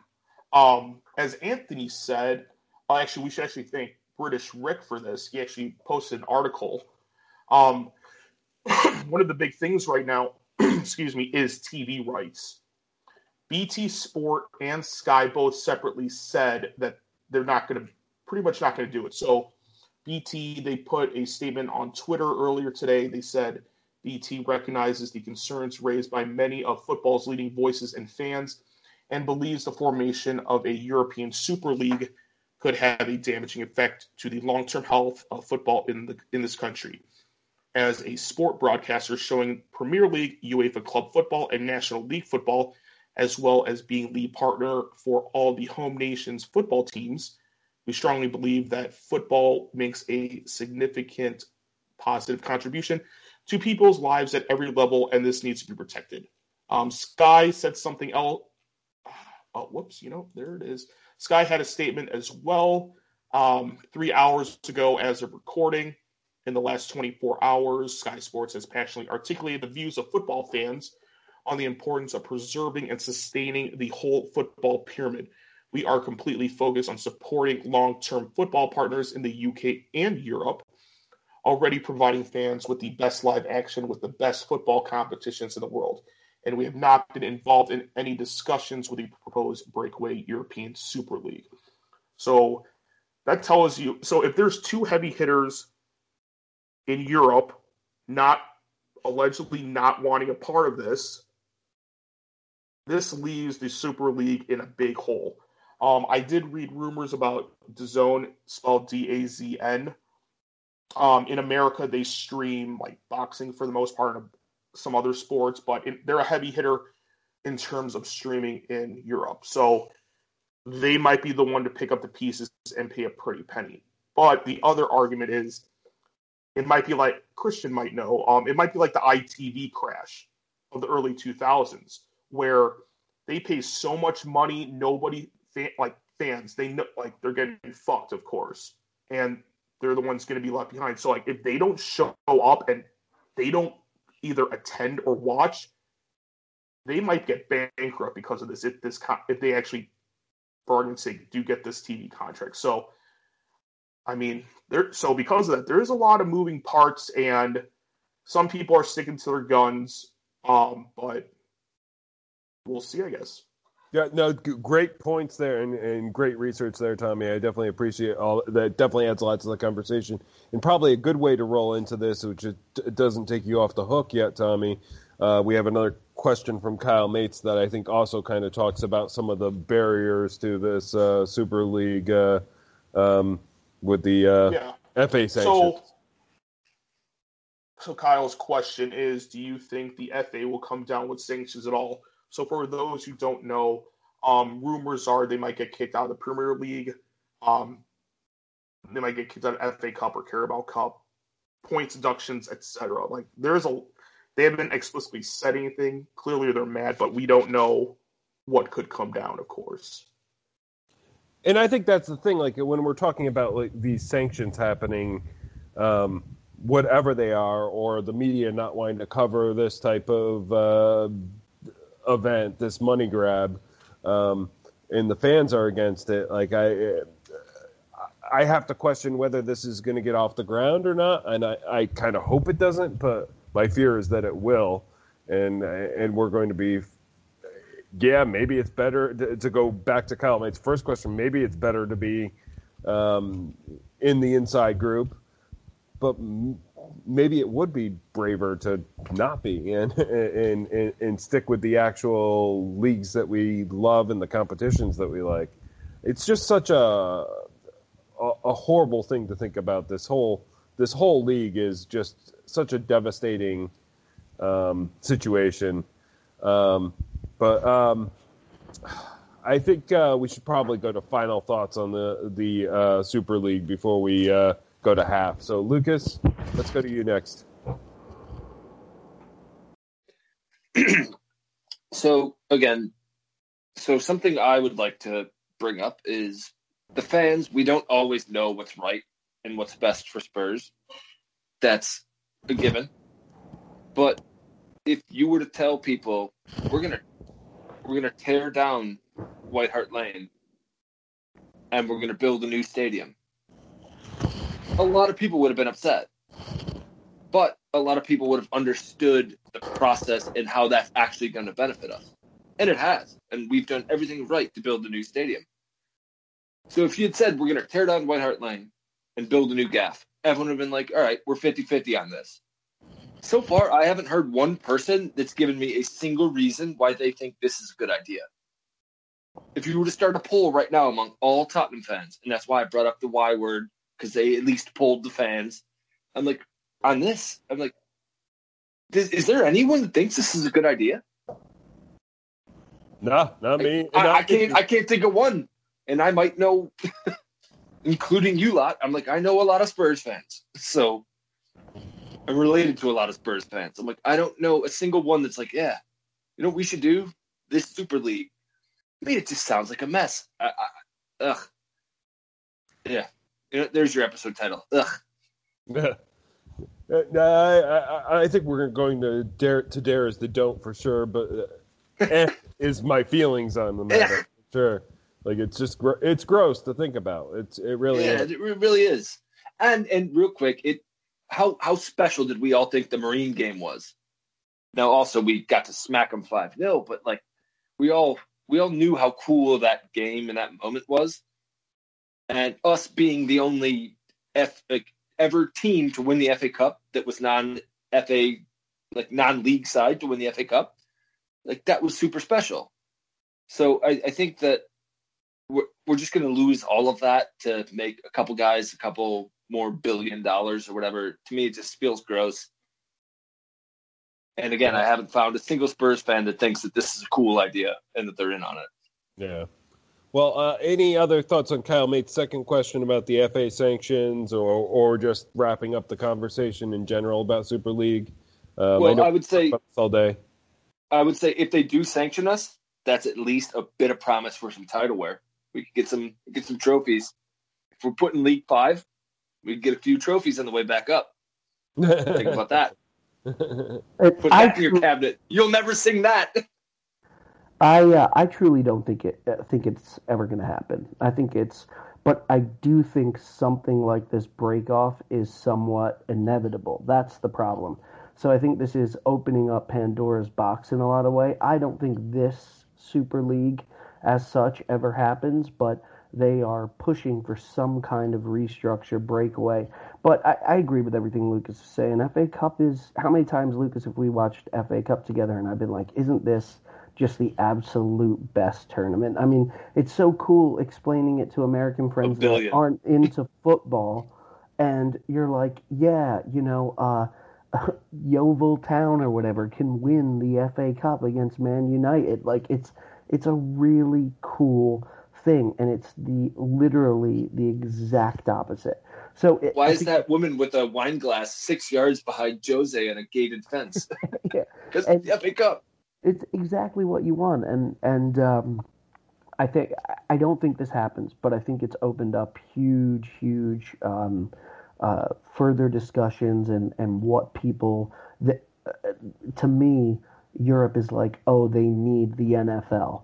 They need this kind of like, ultimate money-making machine that has just the best in the world in it. Otherwise, football's dying. And I don't think that's the case. I just think that this is, people with lined pockets trying to line them even more, and that's a shame. That's always a shame, yeah. I think this is probably a good place to wrap up this, because we could talk about this for 2 hours, and this is new. I'm sure later in the week there's going to be tons more information that we haven't even been able to cover. A lot more is going to come to light on this, and I'm sure we'll have more to talk about even on next week's podcast. This Super League conversation is not going away.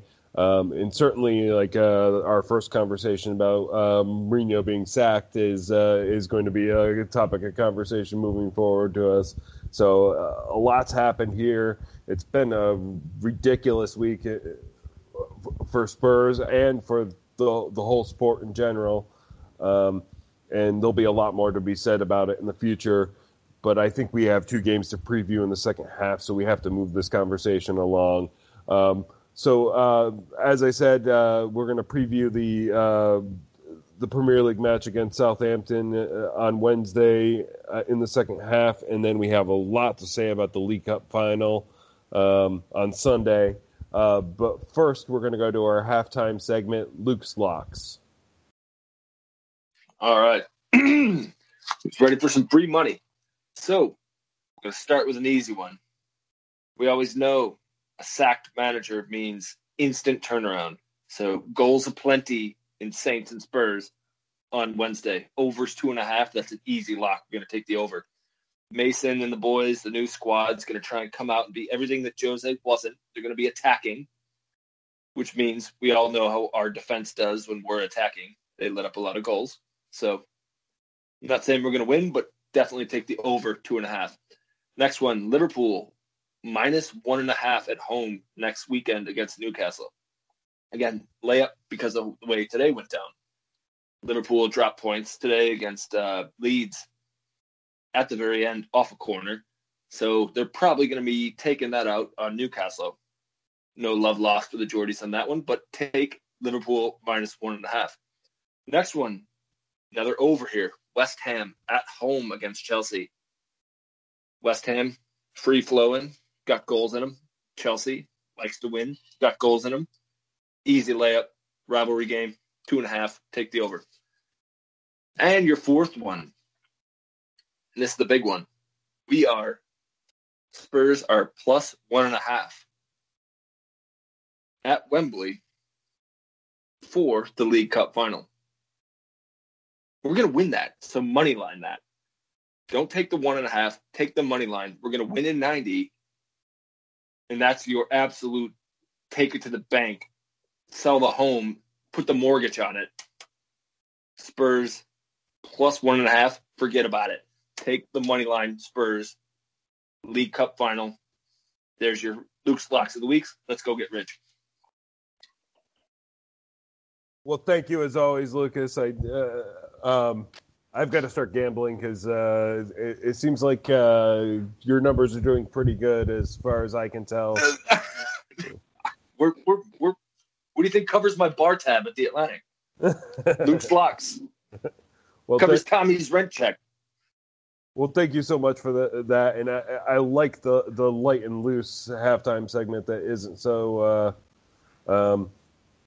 like we can look at the league in general and just say, hey, here's a way to make some money. I think that's sometimes a fun way to look at the sport for a change. So thank you as always for that segment. But we have 2 matches to cover here. So I'm going to we're going to talk Southampton, which is this Wednesday. That's just 2 days from now. I think we're going to spend a little bit less time on this because we really have to spend some time on the League Cup final. So let me set it up real fast, and then we'll dive right into it. So we take on Southampton at home on Wednesday. That's 2 p.m. here in Chicago. They currently sit 14th place in the league with 36 points. That's 10 wins, 6 draws, and 15 losses. Most recently, they had a 1-0 loss to Leicester away in the FA Cup. So they got knocked out of the FA Cup this weekend.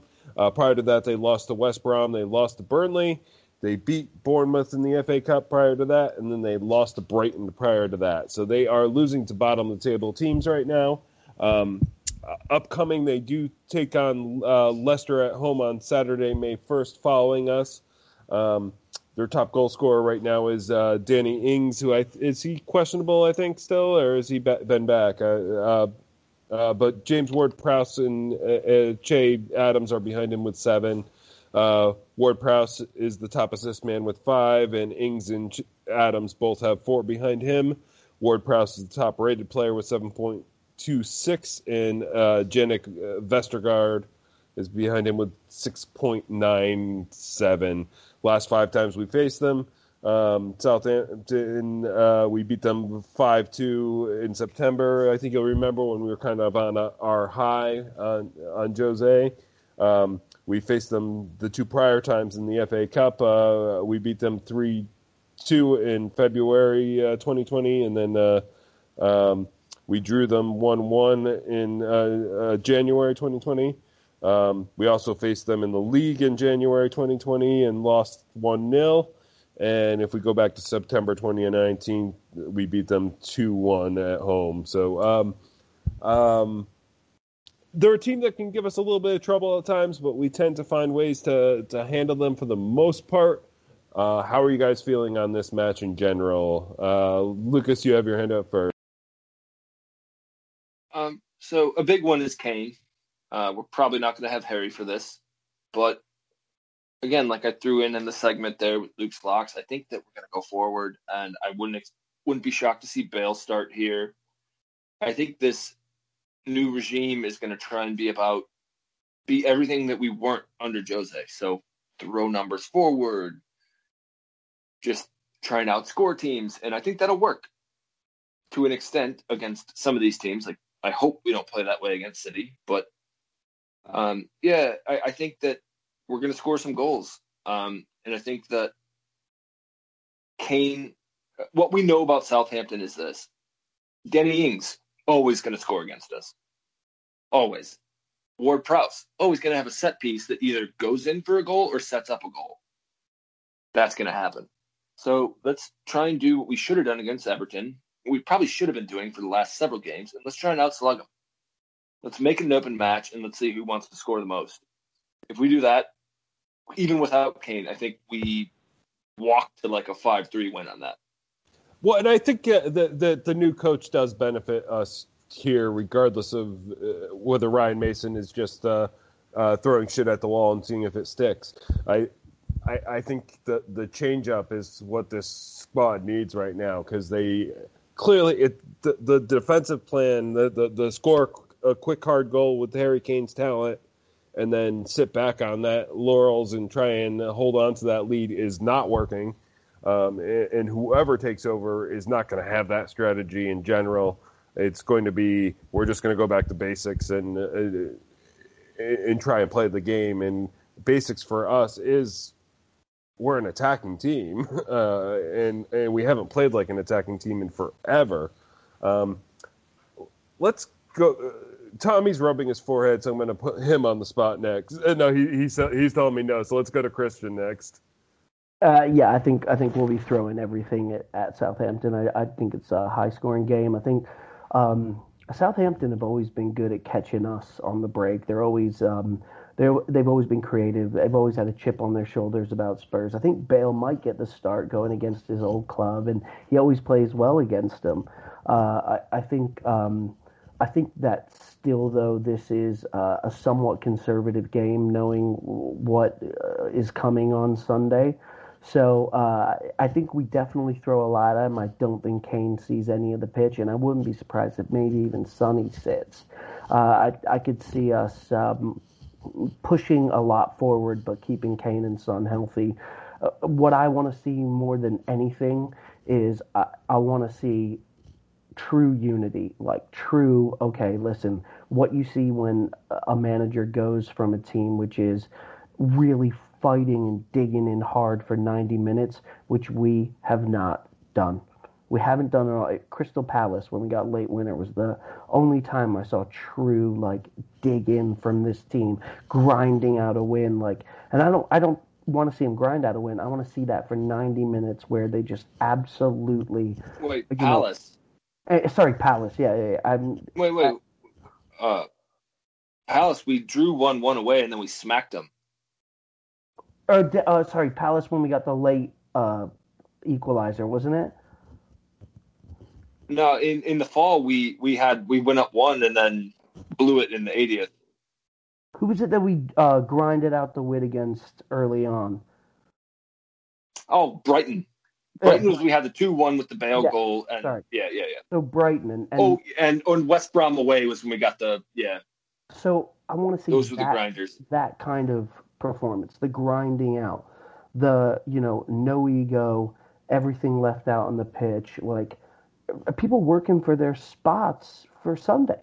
There's a lot of people that are like, shit, am I going to play on Sunday?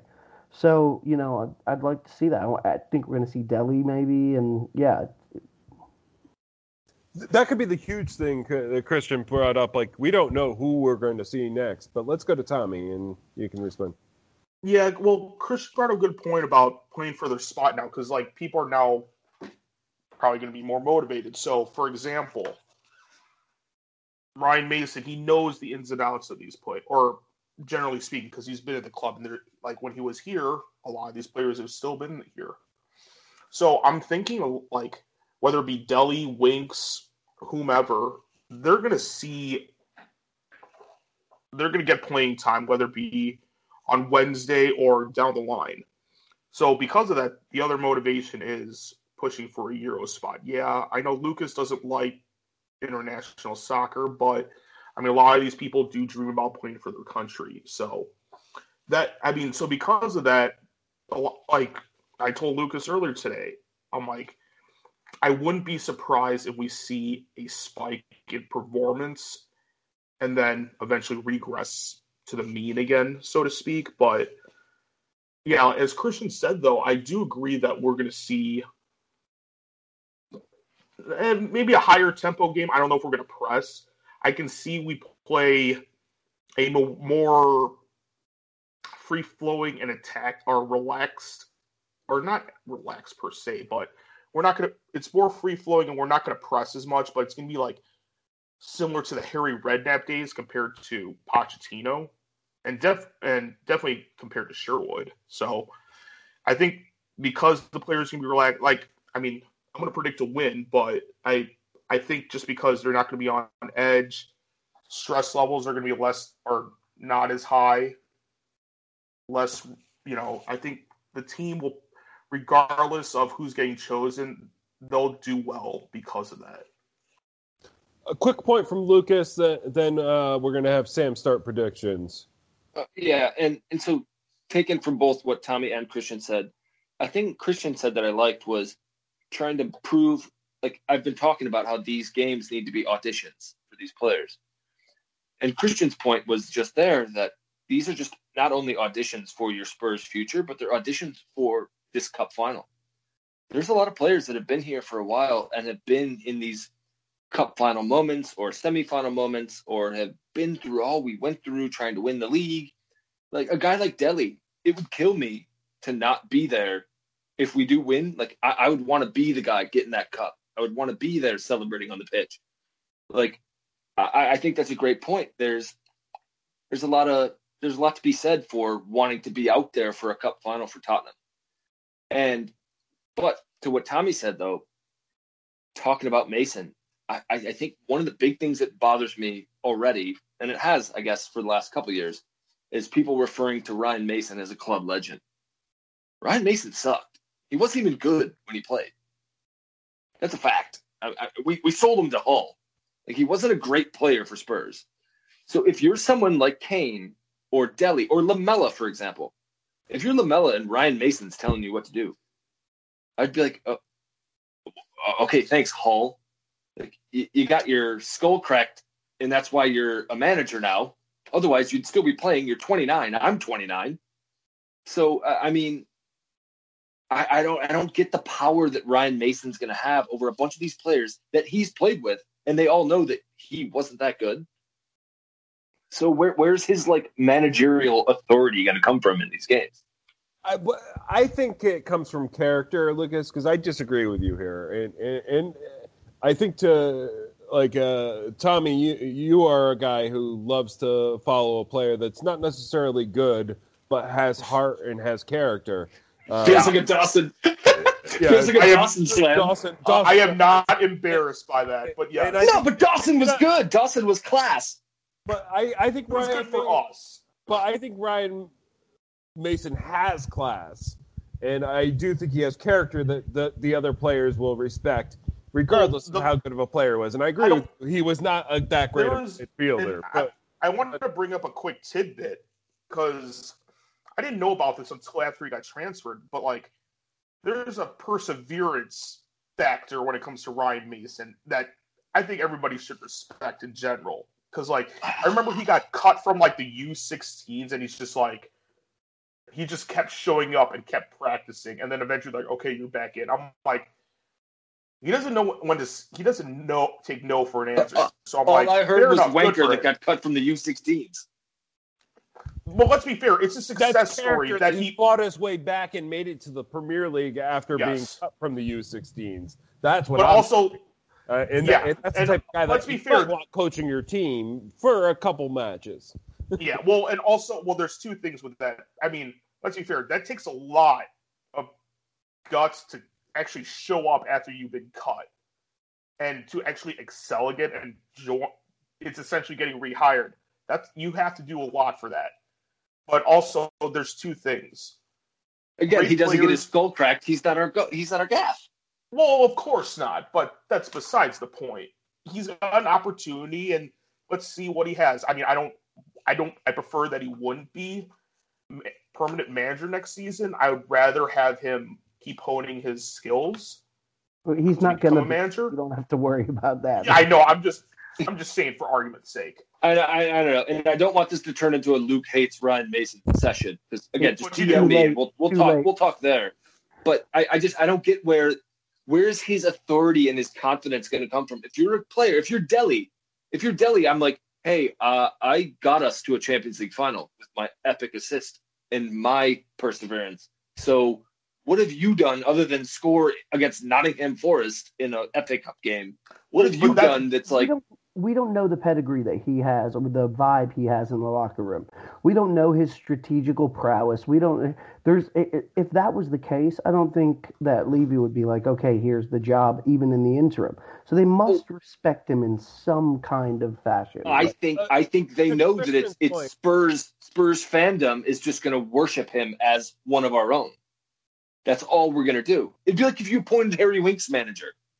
Right now, we all think Harry Winks blows. But like, if you gave it 3 years and put Winks as manager, we'd all be like, "Oh, he's one of our own, pure Tottenham, born and bred." Like, that's kind of what I think Levy's move was. I want to make the point that sometimes a player who's bad can still be a good coach because of a guy like Mason who doesn't like have Jose Mourinho. talent. He was not a good player. He had to learn to play the game to be able to compete at even the level that he competed at because he wasn't that talented. I think sometimes the lack of talent makes him a better coach because you're able to impart how to bring people to the next level. Tommy wants to jump in here. Okay, so I have 2 quick points.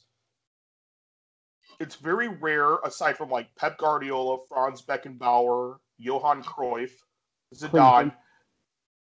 I don't know if he was the greatest or a great manager. He got Germany to a 3rd place in 2006, but they had already a stacked squad. That's my argument, at least. But, it's very rare that you see a great player become a great manager.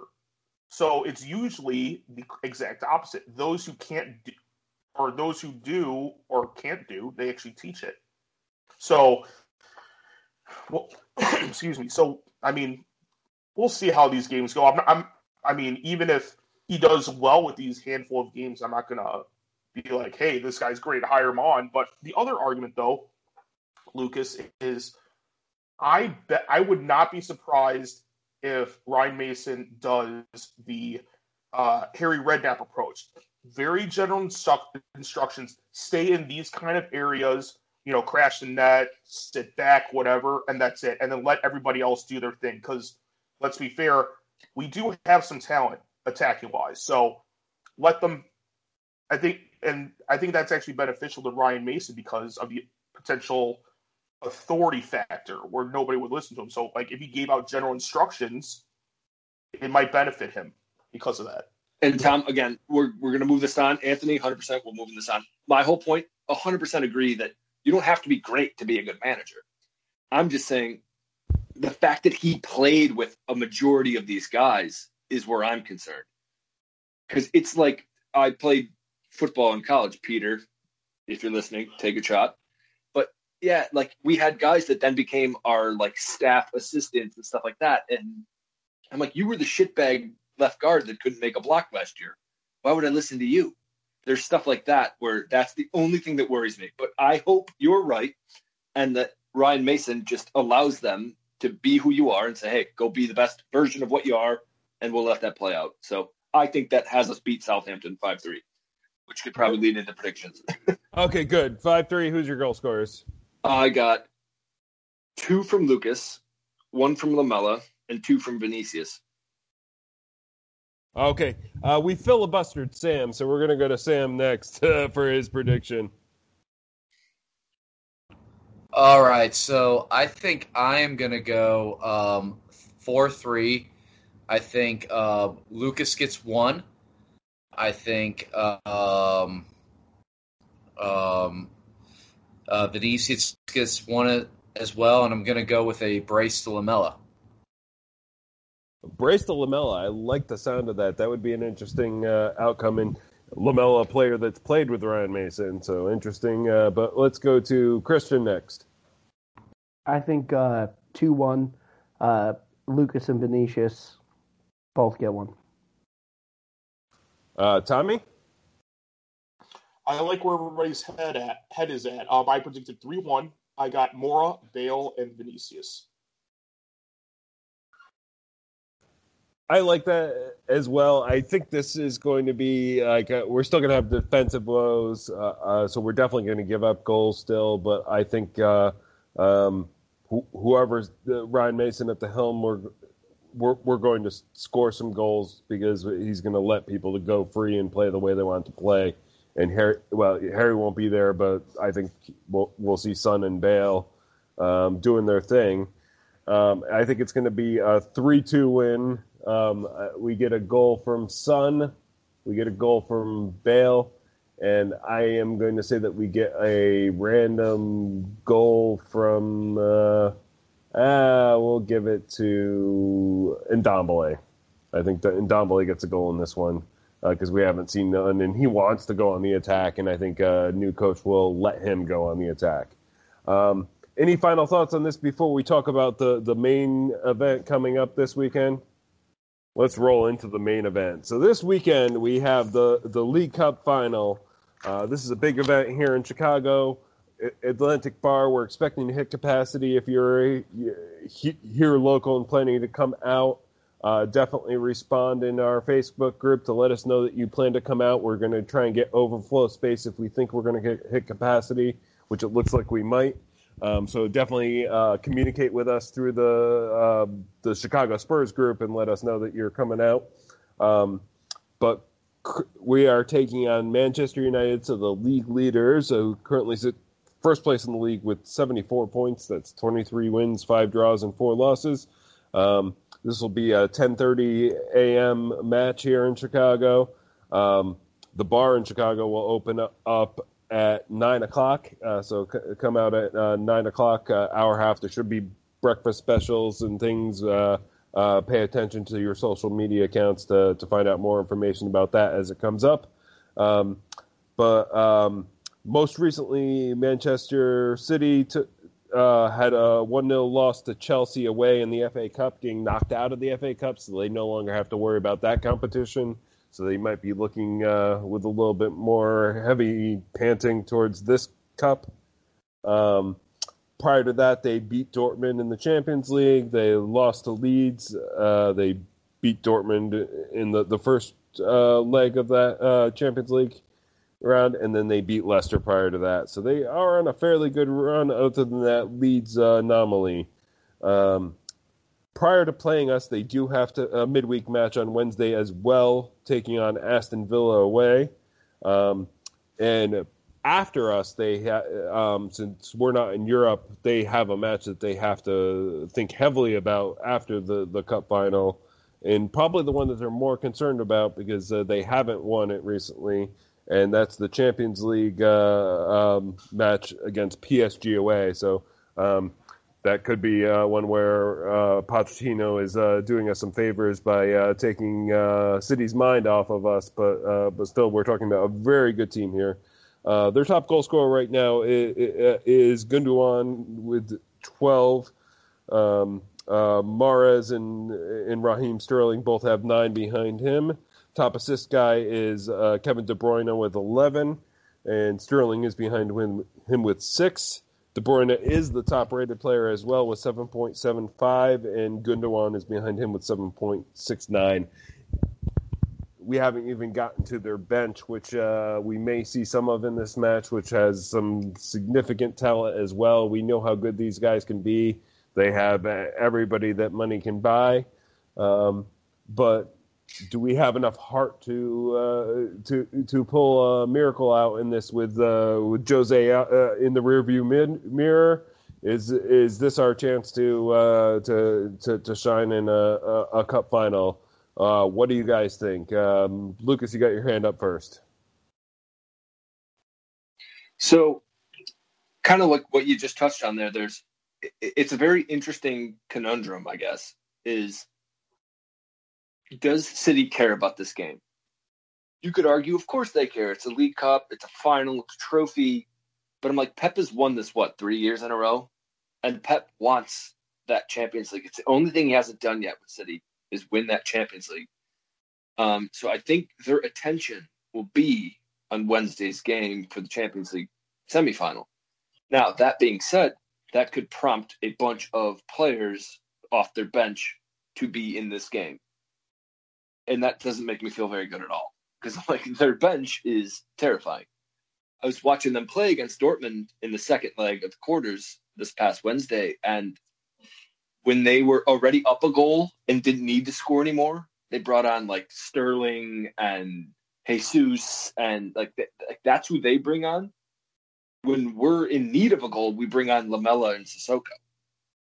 When they don't even need goals, they're bringing on guys like Sterling and Jesus. So, I mean, their bench is about as high caliber as any Premier League starting squad would be. So, I think that it's just going to come. It's going to come down to, like you mentioned with the heart thing. I think it's going to be, do our players grasp how important this is? Do they get how important it is, especially them? Like, they haven't won a trophy. Like, but to us as fans, like, that's even more important. And the scary thing is, they didn't really grasp how important that North London derby was a couple weeks ago. They didn't grasp how important that Europa game was that could have sent us into the quarters and then the semis. So I don't know. It's there's a lot of balls up in the air, I guess. It's going to be very interesting to see how this one plays out. Yeah, well, let's go to Sam next. Yeah, Anthony, it's like what you and Lucas were saying about their depth. You know, they could easily sit Aguero, Sterling, and De Bruyne on the bench. They're still a much better. They feel like they're a better team than us. They still have players that can carve up just about any defense in the Premier League on both the creative and attacking end. So I feel like for us to win this, I really feel that Harry Kane needs to be fit, be ready to contribute heavily. He is by far our best player, our best chance of scoring goals. That's all I got to say about this match. Hopefully we can pull it out. Well, and I think Son and Bale could be important to this match as well, depending on how things go. And I certainly hope that Harry Kane is fit. I know we've heard some mixed messages about his fitness and availability, but let's go to Tommy next. Okay.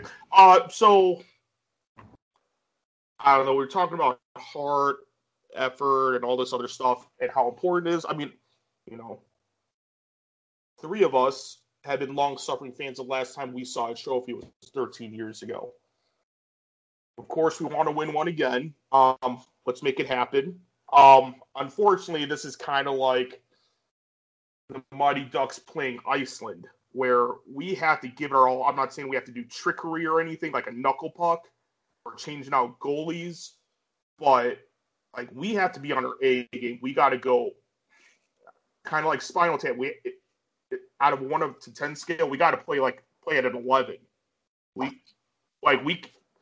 we're gonna win, we have to leave everything out on the field. We no stone unturned, all that other hyperbole and similes or whatever. So I don't know. Like, depending on how Wednesday goes, I think that will factor into Ryan Mason's selection. I mean, realistically speaking, Kane's probably going to start. Son, I definitely want to see Lucas play just because we need that high effort where the players will feed off of his energy. I know he isn't great at finishing, but he does dispossess, can start off counterattacks. You know, if he can start that and then somebody else can take over and facilitate, great. He, like I said, or as I would say, Lucas doesn't need to play a perfect game. The effort, the other people just need to pick up the pieces. I think that's going to be for me, that would make or break the game, in my opinion. So.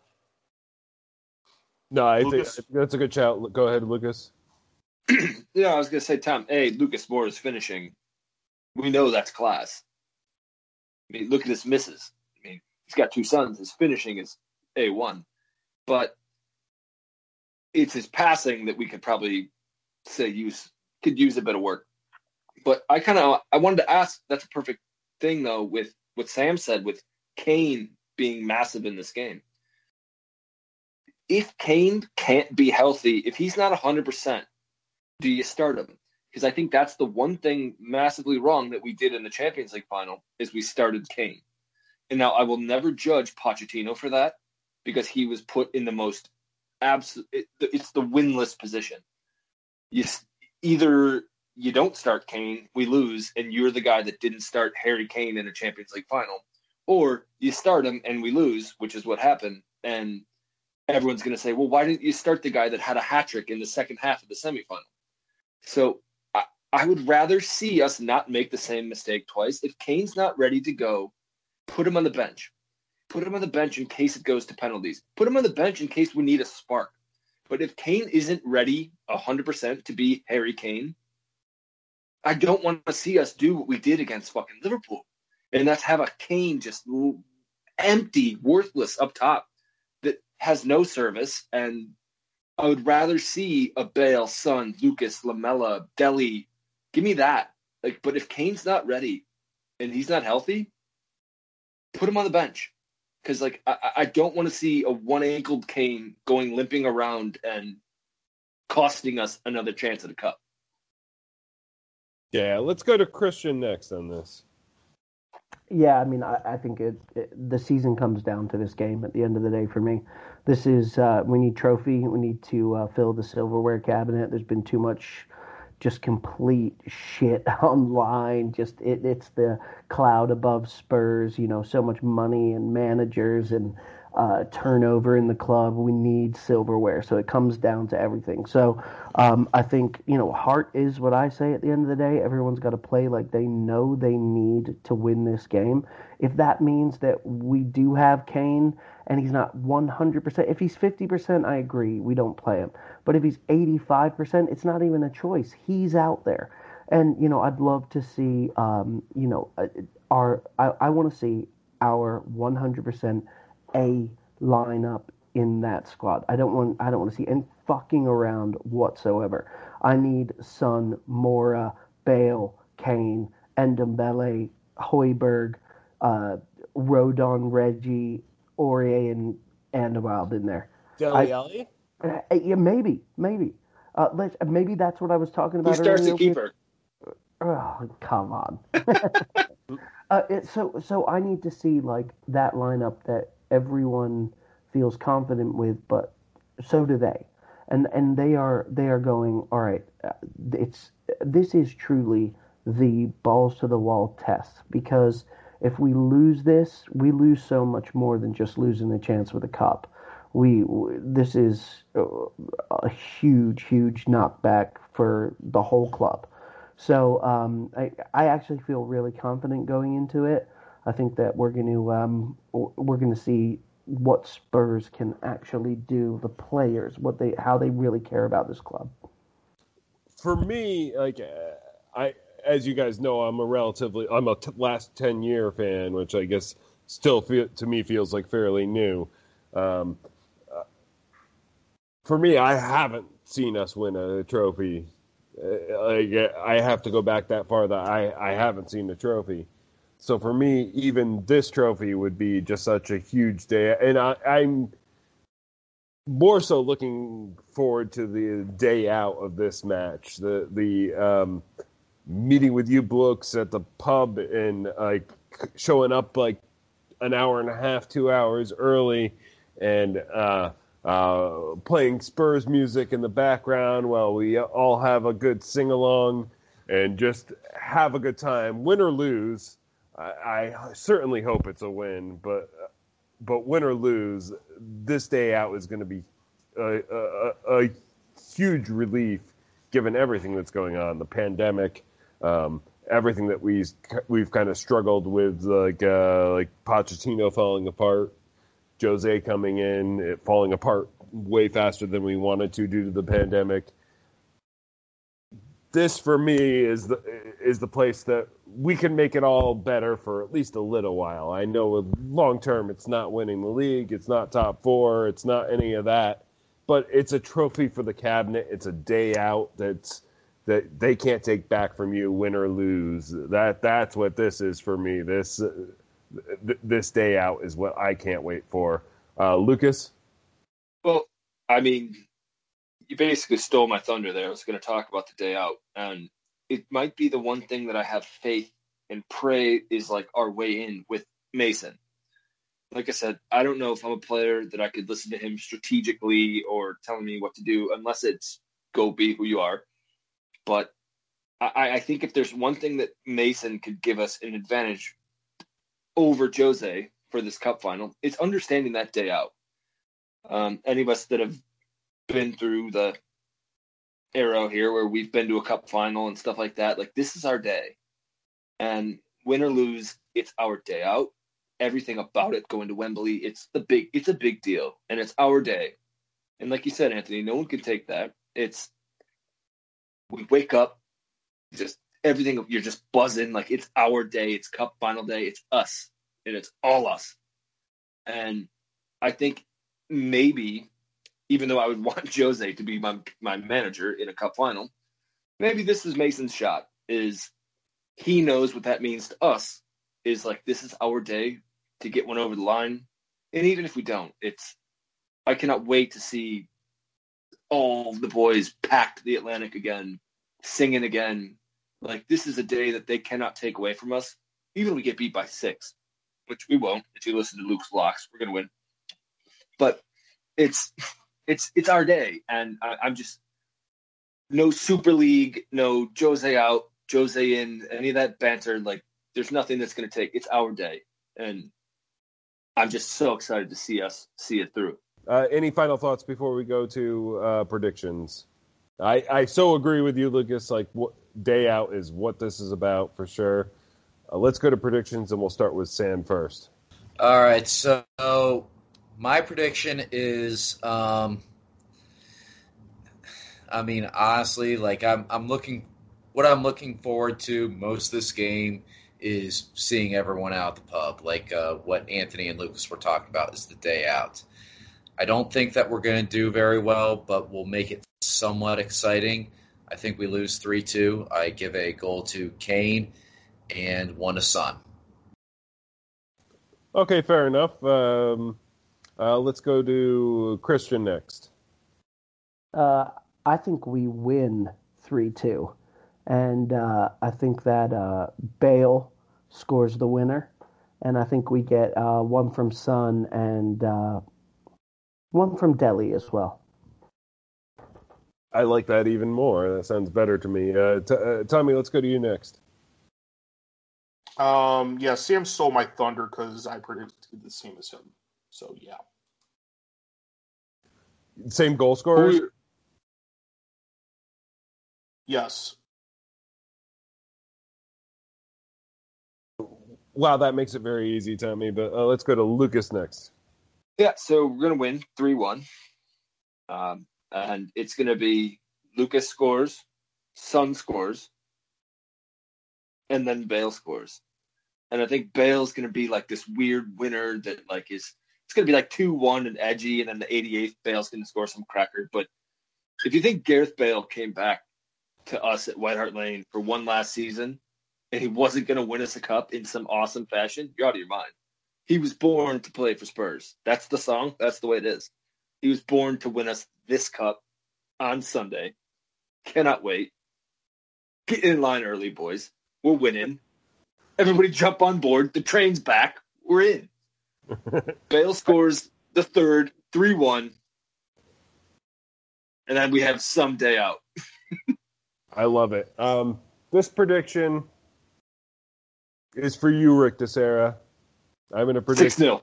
We win 6-0, yeah. God! We get 2 for Harry, 2 for Son, and 2 for Bale.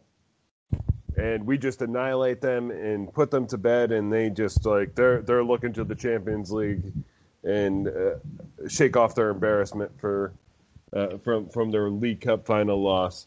And I know that's never going to happen, but I want it to so bad. And that day out for me is going to feel like a 6-0 victory regardless. So that's why I'm going with 6-0, because my prediction is going with how I'm going to feel on that day and just to have that excitement. Any final thought? We've had a lot of topics that we've talked about today. Any final thoughts on any topic before we wrap up this episode? Everybody is shaking their head, so I think that means I've got to wrap things up. So thank you so much, guys, for being on this episode. Great conversation. I hope the Super League doesn't happen. I'm glad to see the back of Jose. I'm nervous about what we have moving forward in the temporary, but what an interesting week this has been.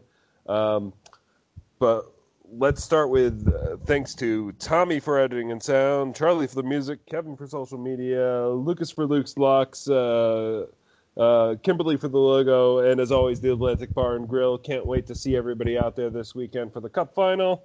Hit the subscribe button and write us a review on iTunes if you like our podcast, or give us a review wherever you get podcasts. Find our merchandise at Big Head Media. You can find us now on both Spotify and Stitcher. Check us out on Twitter and Facebook at 4 Star Spurs, and our website at 4starspurs.com. Come on.